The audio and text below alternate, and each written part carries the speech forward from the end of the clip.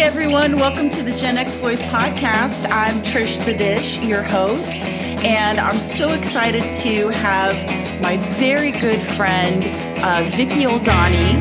Ooh, I did it right away this time. Who is a boomer that you might remember from our very first episode, What's in a Generation Label, where we kind of dissected what these labels that we put on generations mean. So highly recommend that. Feel free to go and search that out, genxvoice.com or anywhere that you've listened to podcasts. So one of the things that I definitely want to encourage you all is make sure that you click the link for StreamYard so that when you do make a comment, we can see it and we can see who you are. So welcome, everyone. Vicki, it is so wonderful to see your wonderful face because it's been a while. I mean, we talked on the phone. It's been a while since we've seen each other. Yeah. We talk on the phone a lot. Hours and hours. Vicki's also my creative assistant that gives me some feedback on a lot of the ins and outs of the podcast. And so just publicly want to thank you, as usual, with everything that you've ever given in terms of feedback and letting me know that at least someone's listening to the podcast, right? Absolutely. Which you give me a whole lot more glamorous credit, but yeah, I'm totally interested, invested in throwing things back and forth. And I love it. I love the concept. I love everything you're doing. I think it is hugely valuable. Well, what I'm really excited about is today we are going to discuss friendship. And we were talking about this a little bit in one of our lengthy phone calls. Guys, we talk probably at least a few times a month for like 2 hours. We just can't get enough of each other. And it's great because we met in 2009 when I first started teaching French at Springfield Southeast High School in Springfield, Illinois. And Vicki was the German teacher. And so the students called me Mademoiselle, the students called her Frau. And I don't know if you remember the very first time we met, but I'd been placed in the classroom, and this was a classroom with no windows and lots of like weird pukey blue walls. Yeah. And I don't know if it was you or someone else brought me a Monet poster. Was that you or was that someone else? I don't know because I had French things over the years that I gave away, and I honestly don't know if I did or not, Well, for the sake of making this story even more exciting, I'm going to say it was you. And it was such a moving thing because it was my first year teaching. I didn't even have a teaching certificate. I was an emergency substitute, right? Because the district couldn't find a French teacher. And lo and behold, I was at just a random cocktail party and met some woman and got hired. And Vicki had already been there. You were already there for 6 years? Is that right? No, I started in 2001. Okay, so you were there for 8 years. Okay, I was off a little bit. Yeah. And I was like, I remember it very, very clearly because our little corner was all foreign language. And I felt very responsible for you in my own universe. No one in the building ever asked me to mentor, and I never got but I knew what it meant to come in fresh like that. And of course, I always had this lifelong passion for French. So It was like, I was going to be there. I mean, that was not even a question to me from the day. Well, and what's so great, I'm trying to pat down you made it so much fun. Hair. Well, it was just so great because like I just said, I mean, when you're a French major at NAU in Flagstaff, you cannot get a French degree without taking a couple teaching classes because they just assume why else would you be getting a French degree? Right. I did not. I just got a French degree and went, I'll pave my own way. But still ended up teaching. So I didn't really know what I was doing. I went in there with like a script that like I was going to read from in French and quickly learned that there was a little bit more to teaching French than just sort of standing in front of them lecturing.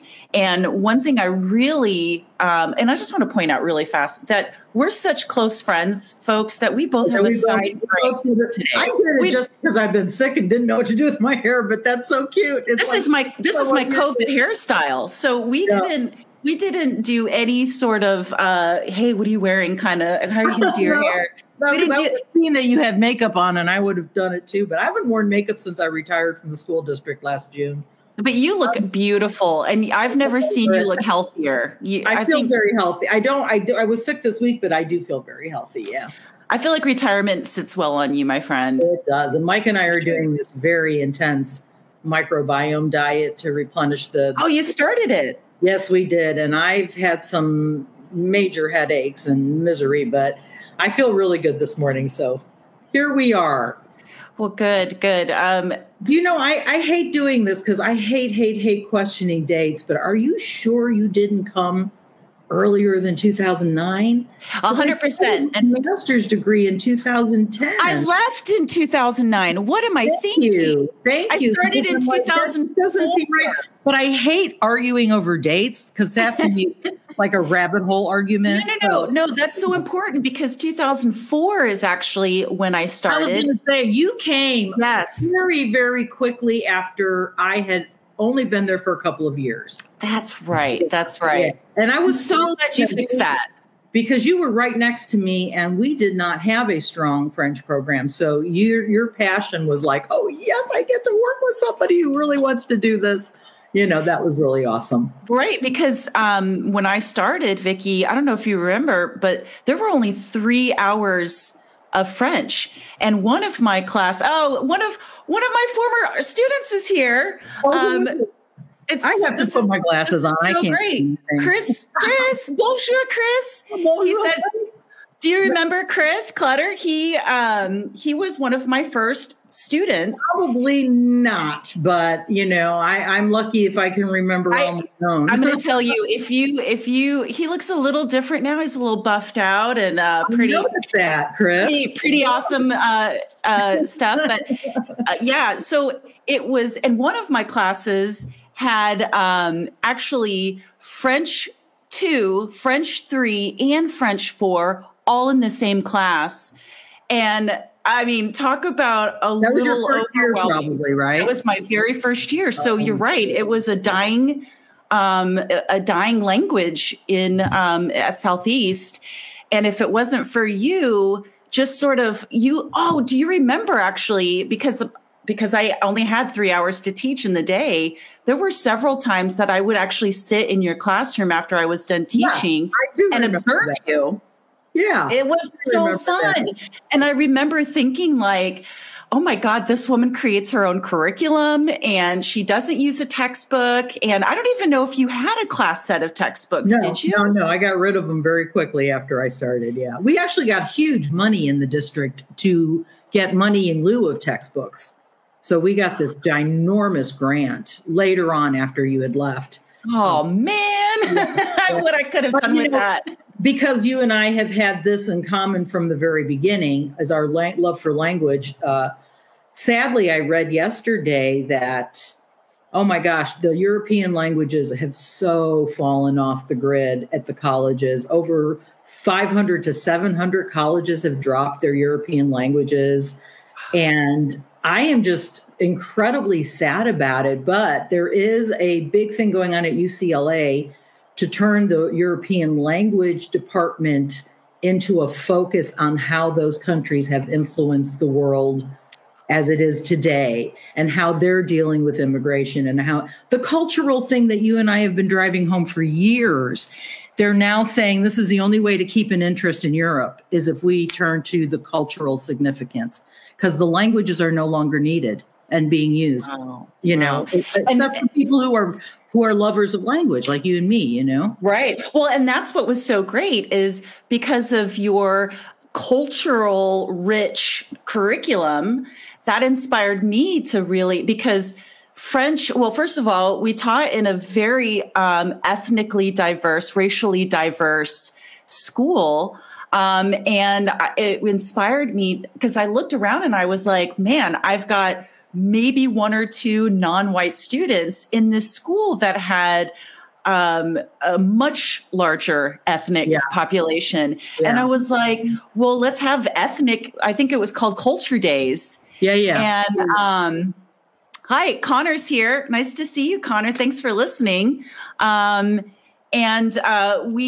I started taking different Francophone countries, to use a little academic word, French-speaking countries, each Friday and cook for the students and show, videos or whatever. And that was really exciting to have the freedom to know that I wasn't bound by this textbook, which, by the way, still talked about the franc, and the euro had already been out for 5 years at that point.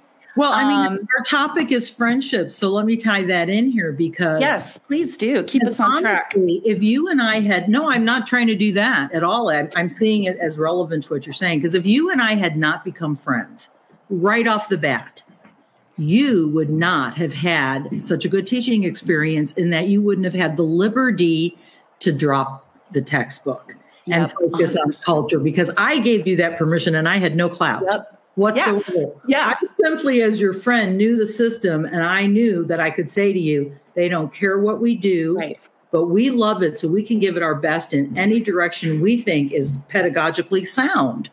And we both were on the same track that way: culture and communication and talking to them. And as far as, the school district went, they would never have come and checked on us. If we hadn't been friends, you would have been getting advice from French teachers in the district that would have told you to use the textbook and be this. They were put you in a box, and they were my age, but they were so old school and had been teaching already for over 5 years or so. Yeah, because I was about 28 when I started teaching. Yeah, and I remember going to a district wide foreign language workshop and sitting with them. And, I've always kind of been like this, right?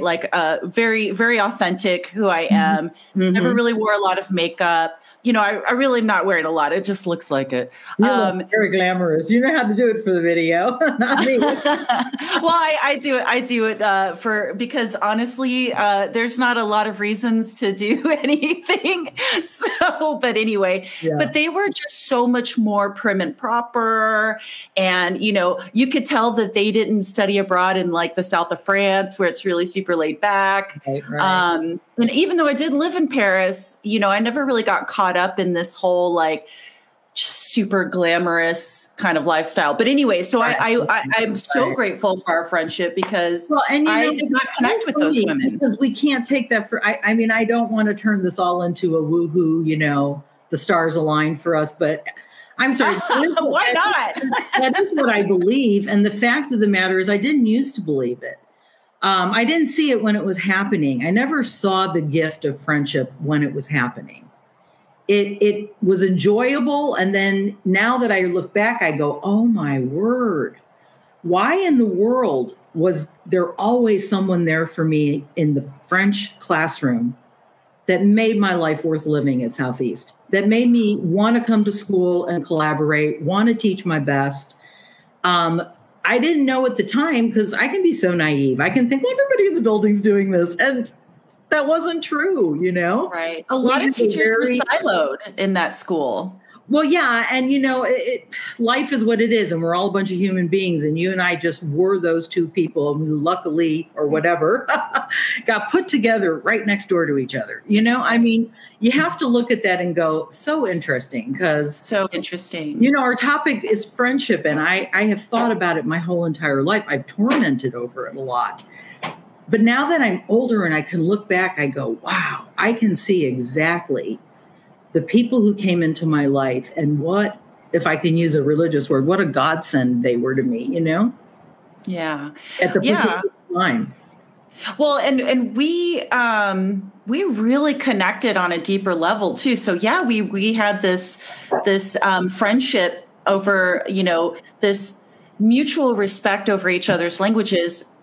Me coming from a predominantly German family heritage, and you just loving French like I did. So there was that aspect, but then and I don't even know how it happened, but slowly we started wanting to hang out after school and at lunch and before school and weekends, and then we started planning this trip to Europe together, and then we did. I'm sure Chris remembers this because he was a part of this.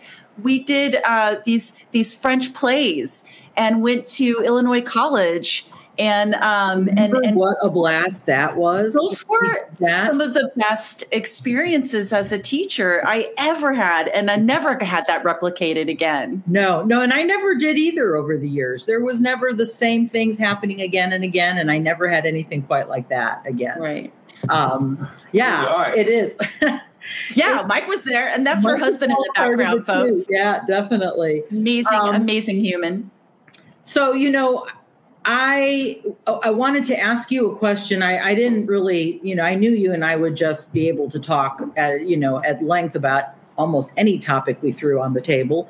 But I wanted to ask you, like, what did friendship, like what was like the youngest time you can remember when the concept of someone being a good friend was really wonderful to you, or it was really discouraging because you didn't have one? Well, I could have both. I mean, so as an only child and coming from a generation where parents weren't really around, the latchkey kid generation is what our generation is called. Friendships were super important as a kid. And I always looked at it as like, I just always had someone to hang out with. Until it was, time to go home at night, and I'd get sad because they all had brothers and sisters and I was alone. Right. But a very pivotal time in my life was when my friend Kate, who I've mentioned to you probably a few times, but she's my friend in Portland now, but we were in Flagstaff during the time, and we in college one night, she was the first person I ever literally opened up about my childhood and the abuse, and really got deep with that conversation. With this college friend who, and up until then, now, you didn't really have anybody to confide any of that to. I just didn't, well, that's not actually true, because I did have another friend who was about 20 years older than me when I was 18, who, and I had a couple friends. I've mentioned this in our conversations before, that, I always gravitated to people older than me, just because you're in such a different life spot than everyone else who was in my peer level. So you weren't worrying about clothes and fashion and boys. You were a much more deeper thinker, which is something I was. So I actually, even before that, I was able to connect with a woman, but this was the first time that she wanted to share so much too. So it wasn't as much me being able to really give the whole story from beginning to end with someone listening intently. Mm-hmm. And to this day, Paulette is not my friend, but Kate is. Kate now has continued to be my friend into our 40s. But how about you? I'd like to ask you the same question. I mean, when I said earlier that I've been fairly tormented by friendship my whole life, I think it started in my childhood when I didn't really have friends in our neighborhood, and I was also a latchkey kid. And I also just recently realized that I was an immigrant's kid. Do you know it took me till this whole immigration debacle in the last 5 years and the wall and everything to really look back and go, I was an immigrant's kid. Wow. And now I'm looking back on the 3 friends from like second and third grade that I really remember. And one of them came to my wedding, and that was my last contact with her, which is really sad. But they were all immigrants. Mary Moy, her parents came from China. Kathy Koklanis, her grandmother was Greek and raising her in Chicago. The other gal was Hepner. She was German, but generations back. But it's interesting that I even attracted immigrants as friends. I wasn't American enough to feel comfortable with the American kids. Wow, really? And I didn't even realize that until just recently when I began to think about, well, who did you have as a friend that you really, really remember? And actually, one of these girls, Mary Moy, I really, really want to reconnect with. I have no idea how I will. I've lost track of her so long ago. But my mom was not a good friend. And my mother's friends threw her under the bus. So I spent a lifetime having to figure out what friendship meant and how not to just dismiss everybody I got close to because they did something worth throwing them under the bus for, Right. And of course, I wanted to be different than my mom, so I didn't ever feel that I was going to do that to my friends. But it has made me wonder why I don't have any friends from high school or grade school. I just couldn't make those lifetime bonds with childhood friends. That was just not possible for me. Plus, I started back and forth to Germany so many times, Yeah, that's so interesting, though, that you bring up the fact that your mother, who was an immigrant, didn't model what good friendships really look like. And because my mom was the same. I have a memory of us, maybe I was 10. This was when my mom was married to the more wealthy gentleman. And so we were actually living in a nice house and I had tons of toys and we had a computer and a CD player. Like we had money. I mean, for those days in the 80s. And I must have been a girl when you came from. Yeah, I get it. Yeah. And so we went to Phoenix. We were living in Texas at the time. And my mom went to Phoenix to see a high school friend of hers. And my mom is has had this personality that was very what's the opposite of attracting something? It's like a very deflective personality. Yeah. I know. She pushed people away by her tenor. I don't know if there's what sticks in my head is that she got into it with this high school friend of hers and decided to take a limo to leave her house that we were staying at and go to a hotel and kind of show off to her that how much better she was than her. And I remember being 10 years old at the time thinking about that. And just kind of, I mean, obviously a lot of things that my mother did, I would always kind of analyze at a very young age, like, gosh, I would never want to be at a point where I'm at someone's house. I mean, can you imagine if I did that to you? I mean, I feel like that. Yeah. Like when you're a rich podcaster someday and you just producer come and say, my directive creative assistant has lost her mind. I'm out of here. Oh my gosh. And folks, speaking of which, make sure that you like, subscribe, and follow Gen X Voice Podcast so I can have a limousine ride away from Vicki. No, I'm just kidding. Yeah. No, but what a terrible, and she didn't have any friends. And something else, Vicki, my grandfather didn't have a single friend at his funeral. Oh, see now, Not a single one. And I don't like to be so general, but I do think there is a fair amount of damage in the German psyche that with my German mother and your German grandfather, they just came from thousands of years of war. I'm sorry, they're messed up, in certain ways. And how can you trust human beings when for thousands of years on your land, they've been decimating each other? Because it really all boils down to trust. You can't become really good friends with someone if you don't trust that they are who they are when they're talking to you. And and you know as well as I do that the biggest way to lose that is what everybody in the world does. And that is to smack mouth each other behind their backs, talk smack. Right. I don't know how to use those new cliches. I shouldn't have said that. But to talk bad about people. And that has been something in my lifetime that I've had to really, really, really drive home in my family, because my family is completely divided as a result of talking poorly about each other. And I didn't begin to understand that till I was a young woman after college, and I put a stop to it. I said I was not going to. Oh, hang on, my daughter's calling. I'm hanging up on her. I'm on a podcast, baby. I'm so sorry. I'll call you back later. Okay. Sorry. I shouldn't even have my phone by me. Bye-bye.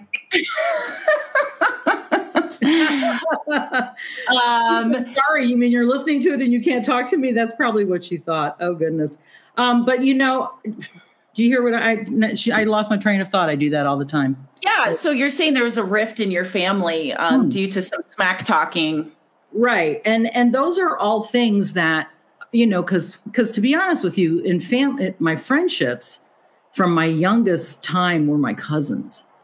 And I have a couple of cousins now, more than a couple, but from childhood that I was very, very close to. And I think I learned my greatest. You don't think of cousins as friends, do you? Because you didn't have a lot of cousins, right? I didn't have any. I didn't have my first. I was the first grandchild and the only grandchild until my cousin Mikey was born when I was 12 years old. Yeah. And so, and to this day, granted, he's passed away. But my other cousins, Lauren and, oh my God, I hope they're not listening right now. I want to say Chris, but that's not that's his middle name. Mark Christopher. Oh my God. I'm so embarrassed. But that's actually a really good point. I'm so not that close to them that I haven't talked to them in a long time. Hey, you're not allowed to text while you're on a live podcast. I tell her why I cut her off. I'm listening to you. Go ahead. This is my one thing is my daughters. My relationship to them is so important that I can't stand anything to be, sorry. It's just who I am. That's okay. I thought I'd call you out just because, it's funny. No, I'm here. I'm here. I'm so here with this. But back to the point though, is that, I'm not close to them at all. And, I see them once every few years. And even then there's not, we're connected by blood and not much more, which is a shame. But that is great that you actually had that connection with your cousins and they're all about the same age as you. Well, no. I have cousins who are anywhere from 17 years younger than me to 5 years older than me. My sister's the oldest in the family. But I had cousins who were my age growing up. And yes, I did get very, very close to them. And all my family lived in Germany. The only ones that lived here was one uncle, and he lived in the Chicago suburbs, and we lived in Chicago. And so my cousins, his children, I was very, very close to. Plus, I moved to Germany a lot. And so my other cousin in Germany, that's my age, I am also very, very close to. And now that my other cousins have grown up and I have kind of come to a real understanding of the craziness of our German parents who went through World War II, we have all become really, really close because of some amazing healing conversations we get to have about these things. So, I mean, it's funny because I sometimes could go down the pity hole that I don't have any friends. And my daughter's always reminding me, Mom, you do, though. All over the world, you have these incredible friendships and you just don't. And it's true because, I mean, a lot of times I don't even think of my cousins as friends, but they are. They're incredible friends, And we all unanimously in our family have come to this sort of spoken rule that we are not ever. Vicky, is there any way that we can get you to turn your phone off? I don't know what is there any way? I mean, just turn my phone off altogether? No, just the sound. Well, I know, except that my computer automatically picked up my phone. Oh, I hate technology, Trish. That was just really loud in the ears. I'm just really dumb at it, and I don't know how to disconnect that. So, do you want me to take the time? No. Just if it was a quick yes and you could, that would have been great. It's just it was a really loud sound in my ears. No. I'll tell you the reason why I just am so passionate about this topic is because it's really not even anything more than just how do we get along with other human beings in our lifetime, and what do they end up meaning to us, and how do we show love to them, and how do we respect them, and also how much can we let people into our lives and not put so much pressure on a lifetime friendship and just let them be who they are for you in that year, in that moment, in that time. That's been hard for me when someone's been really like you, for instance. I'm overjoyed that you've come back into my life in this very significant way that's meaningful to both of us.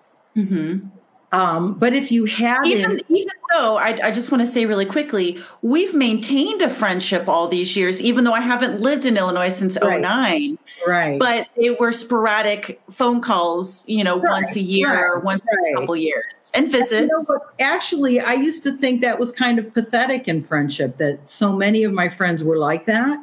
And now I think no, because they do kind of have a thread of your life and we still have a lot of understanding about each other.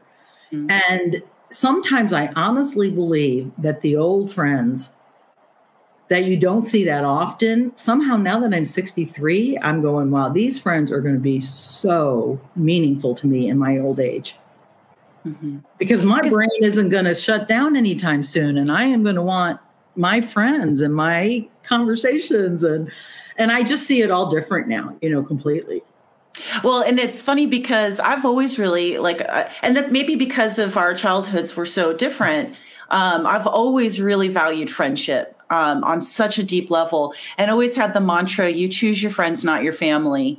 And so for me, I have friends like you all over the world and all over the country. And actually, it was this podcast that's allowed me to connect to a lot of those friends after maybe not having spoken for 15, 20 years. Right. But excuse me, the thing that I think is the most interesting, to kind of piggyback on what you were saying about how you kind of felt a little bad that your friendships would have been more sporadic over all these years, is that I love that I can speak to my friend Gabe or Chris or Jason and haven't spoken to them in so long. And we pick right up where we were.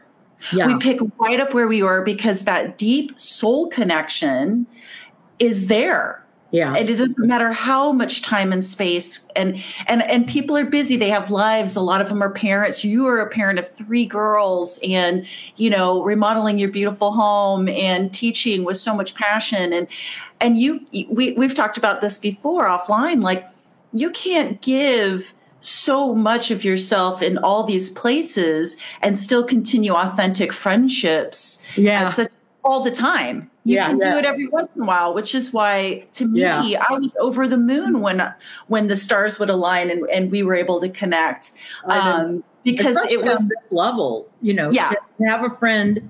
Honestly, I mean, I see it. If I was doing what you were doing, which it was been my dream, and I had somebody who cared and really was interested, wow. I mean, and I didn't fabricate that, that it just was where I was at in my life. I was like, yes, you want to talk about the exact same things I think are so valuable. This is wonderful. Yeah. So, I mean, in those days, I do actually think the stars align. I really do believe, and I don't care what other people believe about this, because it just has helped me get through life.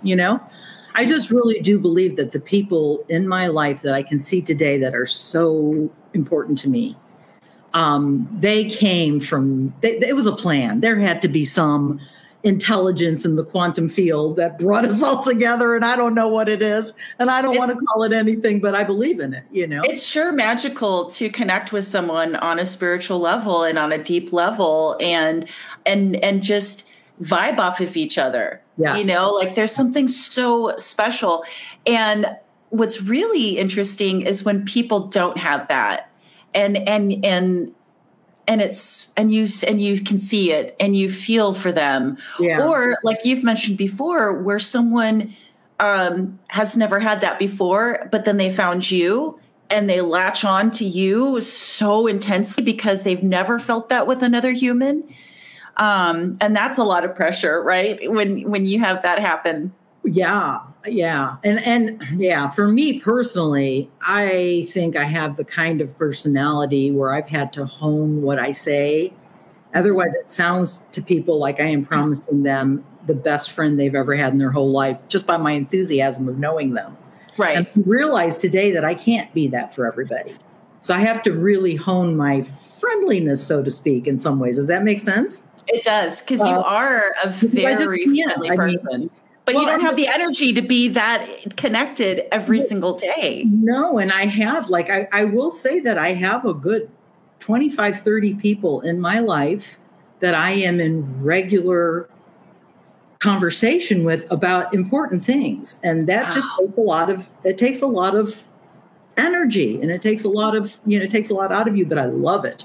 And I'm so privileged that, my daughters want to talk to me at all. Well, actually, that's a good segue because, one of the reasons why I want to have you specifically talk about this topic with me is, how do friendships look like across generations?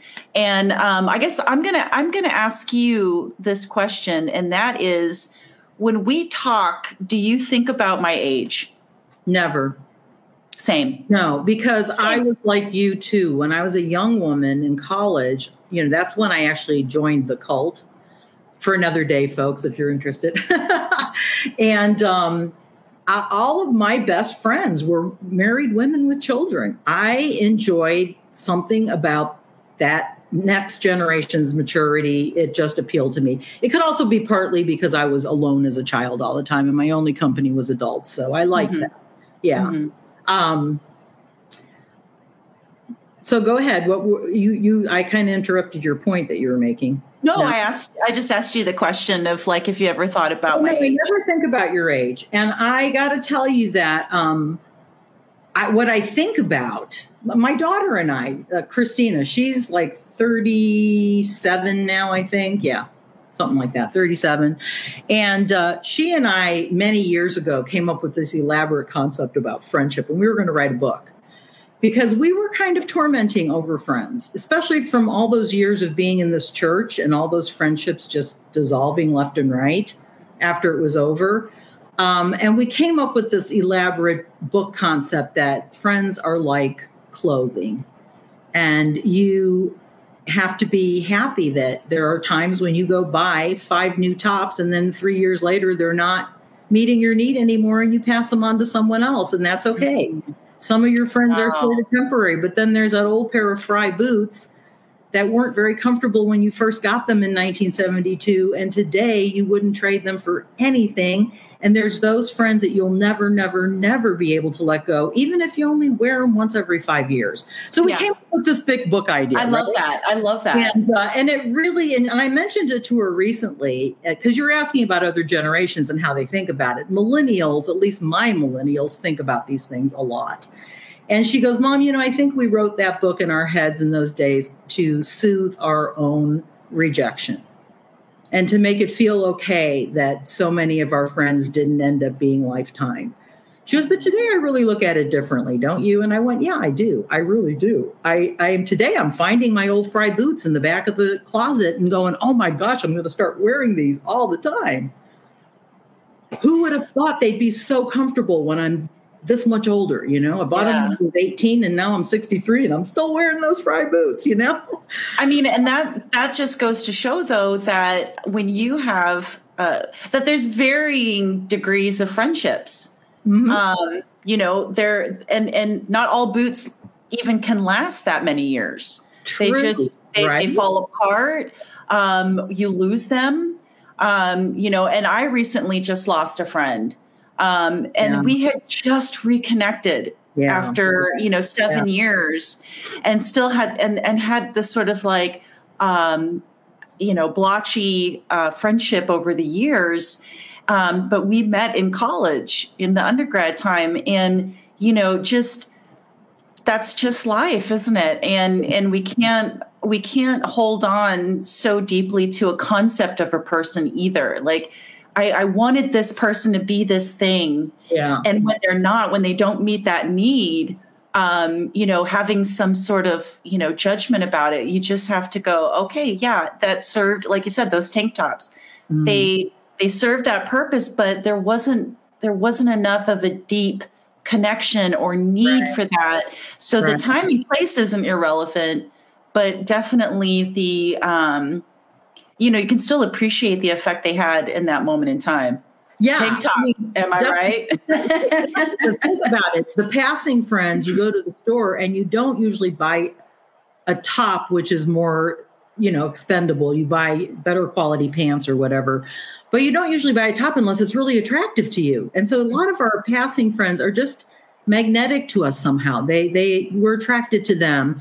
And that's okay. They don't have to be there forever. And that took me a long time to learn. And I will say that I do think I give the millennials, I mean, since you're really so much about the generations, and I can only speak for the many I've seen, but not all, but I give them so much credit for thinking deeper about all of this or talking more about it than any of us did when we were growing up. Right. There was nobody to talk to about things like this, you know? Right. So that led me to something else that I really, really wanted to ask you about friendship. And that was just you go on. It'll come back to me because it's come and gone now twice. Oh, that's okay. So Chris is a millennial. So Chris, if you have anything, if you're still watching and you have any thoughts about how your generation has sort of analyzed friendships on a deeper level than previous friendships, one thing I can say is that I think we as just humanity, we've been able to progress. So it makes sense that millennials have had this space and time to analyze mental health, analyze friendships, analyze relationships, because if you go back my generation, and this might be true for many generations before me, is we were just trying to survive. And you know, especially in a home where a parent is abusive, either verbally or physically, because that's very similar. Because you are just trying to survive day to day. But a lot of parents of millennials have created such loving, stable homes that have allowed this whole generation of humans, unlike ever before. They didn't have to work. They didn't have, you know, when they were teenagers, they didn't have to help support the family. So they were able to, and they had access to the internet. So any question in the world that they wanted to ask or view was just at their fingertips. And I think that is proof of, because Gen Z now can just take flight because everything's been philosophized and thought about for them. Not that they're not thinking on their own. I'm just saying, like, society is really, oh, cool. I've got a Gen Xer old pal of mine, Ramsey's, talking about, just surviving was really kind of where we all were. Thanks for listening. It's so good to see you, Ramsey. You know, but Oh, and Chris says, I think social media has also really shaped how friendships are formed and maintained. Oh, and isn't that true? Isn't that true? Especially because you could have 5,000 friends on social media, but do you really? Are you really friendships? Or are they just a multiple set of tank tops? Well, yeah, and those are all things that every generation is going to have to figure out because of how they form friendships. And the internet aspect of it does lend for a lot of those superficial friends. You know, when you've got a closet with 200 tops in it, you know, you're overwhelmed by it and you never wear any of them. You know, you walk in and out. Of choice. Which is how I feel about Facebook, which is my biggest problem with Facebook, is because I got into it from the very beginning when I was teaching with the exchange students, and it grew to every category of people I knew in the world, way beyond my capacity to keep up with. And they're not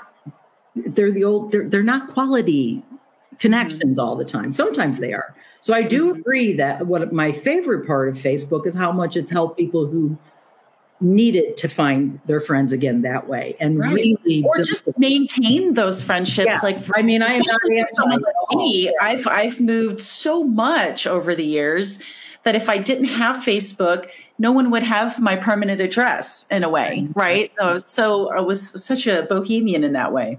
I remembered what I wanted to bring up, and this might not be as interesting to you as it is to me, but you know, we all go through life and we all have this idea of what is good friendship. What does it look like? What does it mean? And when we don't get it, are we angry and betrayed? And everybody has that. Who does not think that there's some norm or model that's perfect for friendship? That is the dangerous thing about it, though. So for me, I think it was always someone couldn't really be a close friend to me if they couldn't talk to me like this, because I was so bored with superficial talk.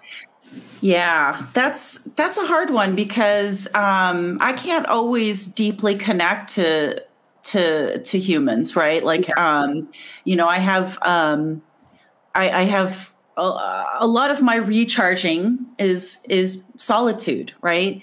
But I'm also very outgoing, so I have that sort of both sides to me. But sometimes it's really fun to have superficiality because it's exhausting to deep think all the time. And sometimes it's nice to have a friend who's like, look at my new shirt. Isn't it pretty? And it's like, oh yeah, where'd you get that? Or did you hear this new song? And, I like having different levels of depth of friends. But now whether or not those are going to be long-term friends, that's another story, but I welcome those superficial connections. Right. Well, and then I think that goes to the word friendship has been, you are a European scholar, so the countless books of poetry that have been written on friendship, both in France and Germany, so in depth that you grow up with this idea that you never have it. You never have what those writers are talking about. And that is a sad way to have any understanding of things, to grow up thinking, I don't have it. I don't have it because it doesn't look like Friends, like my kids grew up wanting to have 4 girlfriends, like in Sex and the City. They wanted to have this tight knit group of girlfriends because it looked so rewarding and meaningful to them. And you can't just make that happen. Right. That happens if it happens, But then you put those friendships where you do become that tight and you're involved in each other's daily lives every single day. I have seen those self-combust my whole life. Right. I'm not a believer in being in someone's daily life as a friend. I feel like that's invasive, that it ends up being, I don't think it's healthy. I don't know. That's my opinion. That's interesting because some of the sort of daily connection friends that I've had in my life was more about brewing toxicity. Yeah. So talking shit about your boss or talking shit about someone that is a mutual enemy, because that is a pretty common connector for humans, right? Is the same enemy mentality. It's us versus them kind of thing, and that connection. But and so those also exhaust me. Yes, because after a while, and I've recognized this in my own need to reach out to certain people in my life to vent about terrible things in my life. Oh, you know what? Before I go deeper into that, Ramsey has a question for you, Vicki. He says, when I was in my early teens, making friends meant going over to their house and listening to albums and playing video games. What kind of shared experiences did you build your early relationships around? That's a great question because you had such a different childhood than we did in the 80s. Because I agree with Ramsey. We were playing video games. Yeah. Well, that is a very good question. When I was in 6th and 7th grade living in Chicago, I had a group of very, very wonderful, wonderful girlfriends. And we literally did hang out at each other's houses every day and listen to music. So albums, Carole King, James Taylor, but we weren't much different than you guys in that respect. And lots of fun and talking, playing cards, and we roamed the neighborhood. I lived in a place in Chicago where we could go to this really fancy hotel close to the airport. And after school, when we were in 7th grade, and we thought we were, we did similar things. But today, kids, unfortunately, don't have that roaming freedom, or, they don't think they do. So, a lot of parents won't let kids roam. A lot of parents won't let kids roam. And in high school, it turned very much to friends that I smoked pot with and talked to. That was my thing. And folk music, playing the guitar and playing music. And that was really my scene. Partying never was. It just was, I'm not a partier. I'm not an extrovert. I just don't love that scene. But I don't not have acquaintances, Trish, or beloved people in my life that are not really friends. they don't know me intimately, but I care very much about them. So I know what you're saying. And there is a great balance, because I could not do this with every person that's ever come into my life, Right? It's too much. I mean, you and I sit in Saturday mornings. Where would I find the time? I have 2-hour conversations every day anyway.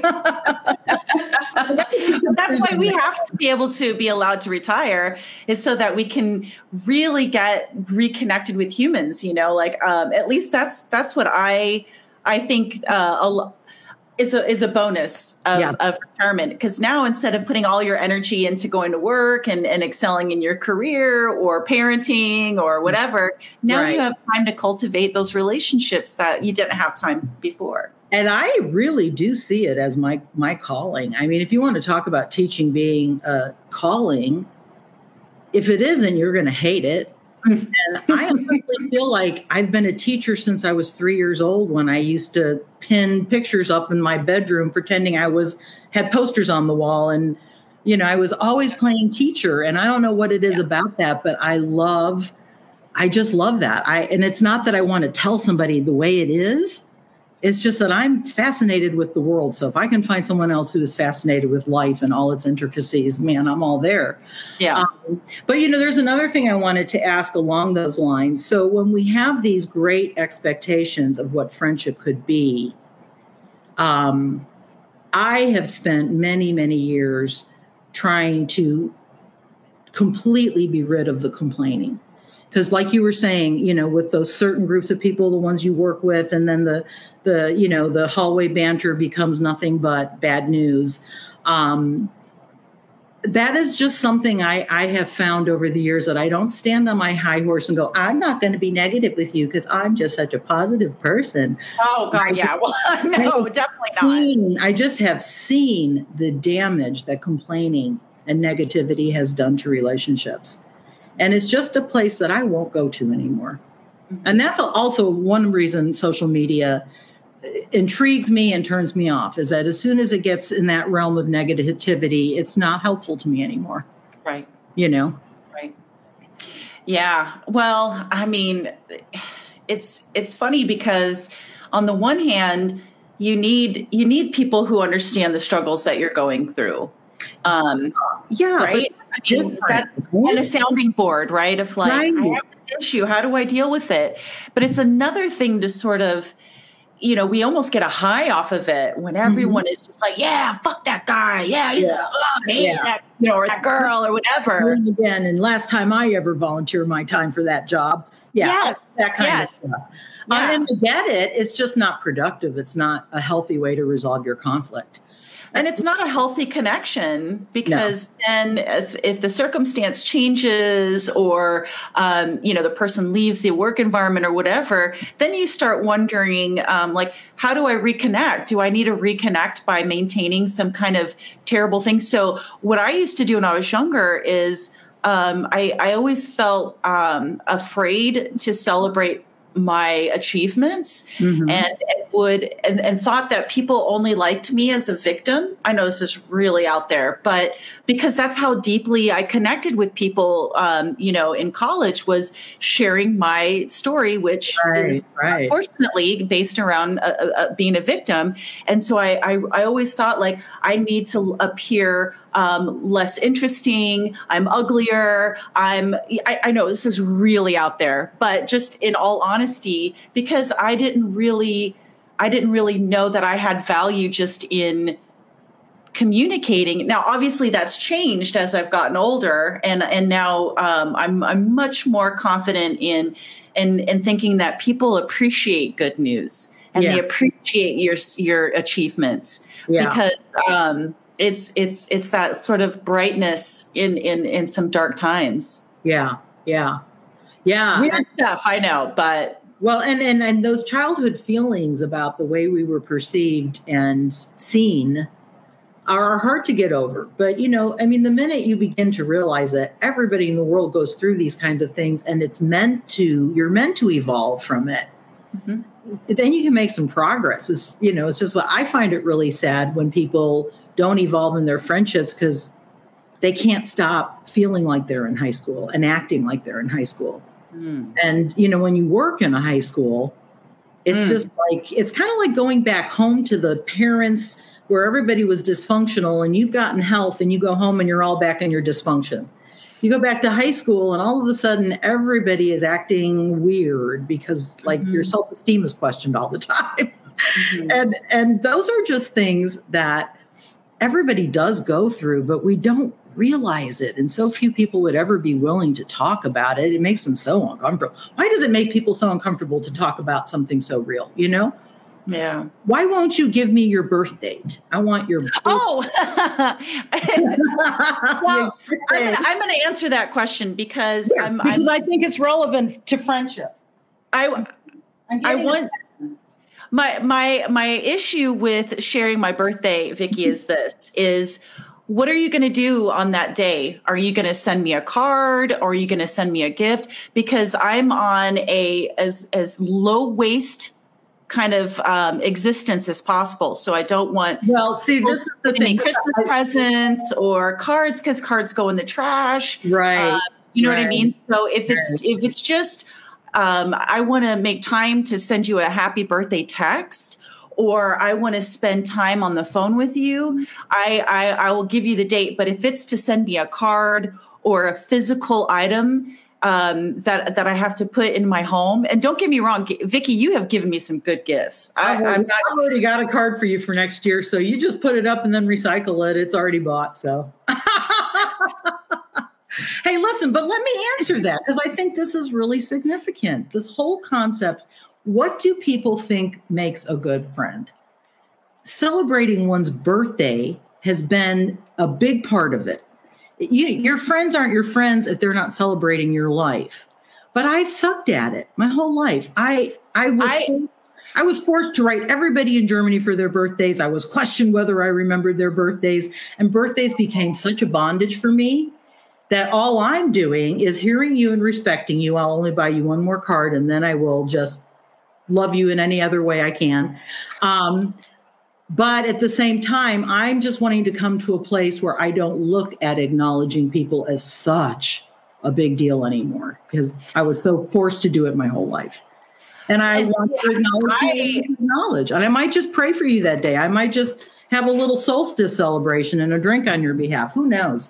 Well, for me, there's too many people in my life, and I can't remember everyone's birthday, and not everyone's kind enough to post about it on Facebook. Like I know that one of my friends who I just did an episode with, raves New York City and acupuncture. I know Jill has a birthday soon, or maybe she already had it, and I don't remember. And I've been her friend, since 1996. Yeah. And so for me, it's just not going to be reciprocated because to me, birthdays are, if you want to invite me to hang out, that's cool. I'm terrible at gift giving, right? Have I ever given you a gift or a birthday card ever? If someone had asked me if you ever had, I would have went, oh yeah, I'm sure she has, but I don't know. I never have. I'm going to tell you about it that way either. So it's interesting that you feel so, you got to have that birthday when I have never. Oh yeah, but it's just because of my relationship with you. It's not because of some agenda I have in the realm of friendship. It's because I want to know what my friend Trisha's birthday is exactly. It's December 17th. 16th.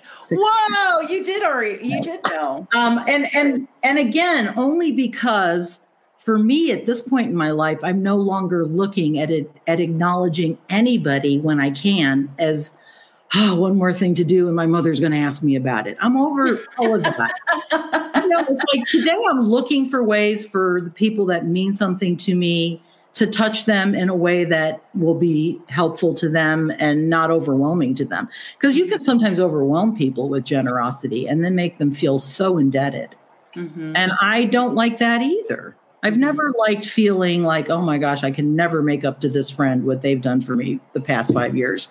Give, and I can't do it, But what I think about that, Vicki, is I always think that it's very much like being a teacher. And by the way, just a side note, I always joked that my stuffed animals had a 5th grade education, a 6th grade education. I use mine because I always play teacher, right? As long as I can remember. And you play teacher too? until, yeah, 100%. I Where love, did we get the idea to play teacher? Like, and I just loved it. I loved school. But me anyway, too. not to digress too far into that, but the teacher mentality that I have is with friendships is that, you know, you're planting seeds that you may never see fruit Yeah. from. You know what I mean? And there's so many people in my life that have given so much to me that either I've never talked to again, or they've died, or they've, you know, moved far away, or just lost contact with.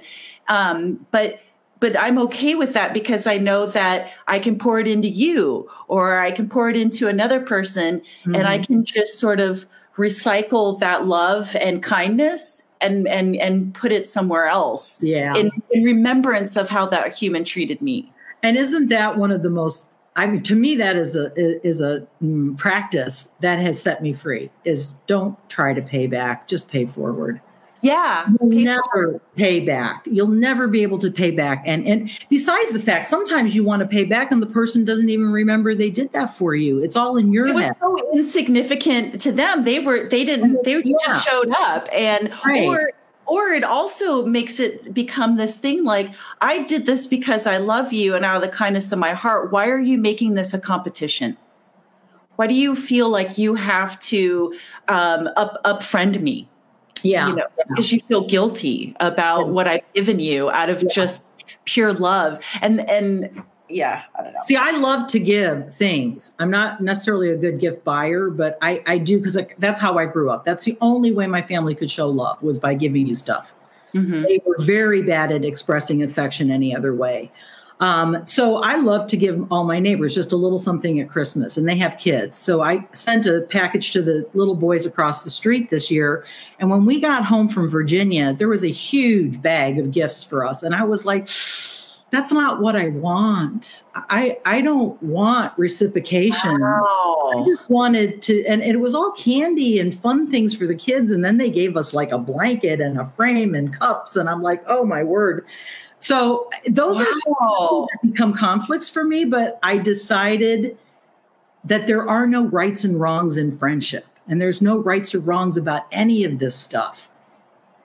And I am more at peace just letting it be, because my inclination is to just, you know, thank them, but go, oh, I feel so bad. I mean, I really didn't want you to do all this. And it's like, no, I'm not doing that. But some people do give gifts. That, I mean, there are different ways that people express their love, you know? Yeah. Ramsey's mom. Ramsey, I get it, because I think I don't know, your mom's not my mom's age. My mom's old, but that generation, they did not know how to do anything but give you gifts. Mm-hmm. That's how my mother for sure, and my family, that's how they express their affection. You know? Well, I don't know. Ramsey is Gen X, and a lot of my Gen X friends had parents from the silent generation. Really? So Ramsey, I don't know if you know what year silent generation sort of ends, but it's around 1940. Yeah, 1940. Yeah. So after the war, there's a chance that it could be that his family are from the silent generation, or just maybe that's just he's also in Illinois. That could be a regional thing. Yeah. Yeah. You know, because then that's always a thing too, right? He said his mom is a boomer for sure. Okay. Yeah. So yeah, it could be a regional thing. I think it's a familial thing myself. I think it really depends on every family's culture and where they came from, how much gifts were important.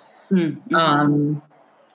And, you know, there's families who are good at other ways of expressing affection. And when someone's family's not, a gift is sometimes all they got, you know. Here, shut up and take this. I'm sorry. My family's not really a gift family. And I had enough, you know, birthdays and Christmases where I got one thing. Maybe it was a pair of socks that my mom got from a bingo game that she won. You know, so I guess that's why I don't really. So gifts don't mean that much to you. That is something in friendship that one should hear from each other. Mm-hmm. I'm glad to know that, because I can tell you honestly that what I do give you all the time when I think of you is probably exactly what you want. I just smile and am filled with love. And if there's a vibrational quantum physics universe, I know it's headed. I know it's going to help you.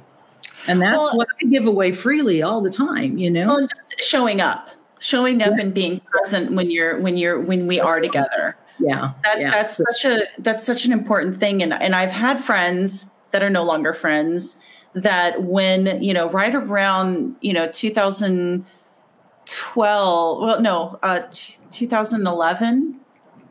2011, I had this friend, and that was right when the internet was really available on your phones, when these bad boys really became everyone's standard. And we'd go out to lunch together, and she would just be constantly on her phone.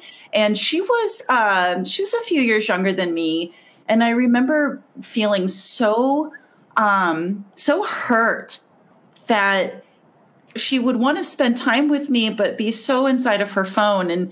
And like I said, we're not friends anymore because that really bothered me. And whenever I'm around someone who needs to have their phone at all times and they're down like this, I mean, it's one thing to send a message to your daughter, hey, this is why I had to hang up on you so abruptly. Right. But you haven't picked up that phone since. You needed to take care of the thing, and now you're able to be completely present. Yeah, I know exactly what you're talking about. To do that, right? Yeah, like I used to take my seniors to this, $30 a head dinner at a German restaurant every year when they graduated, and there'd be 12 people at this huge table in this beautiful setting, and it's amazing, and they're all on their phones. Yeah, I don't even, that is something that should be part of our friendship conversation is how do you deal with conflict? How do people deal with Nobody does it well or we wouldn't have the world we have, obviously, right?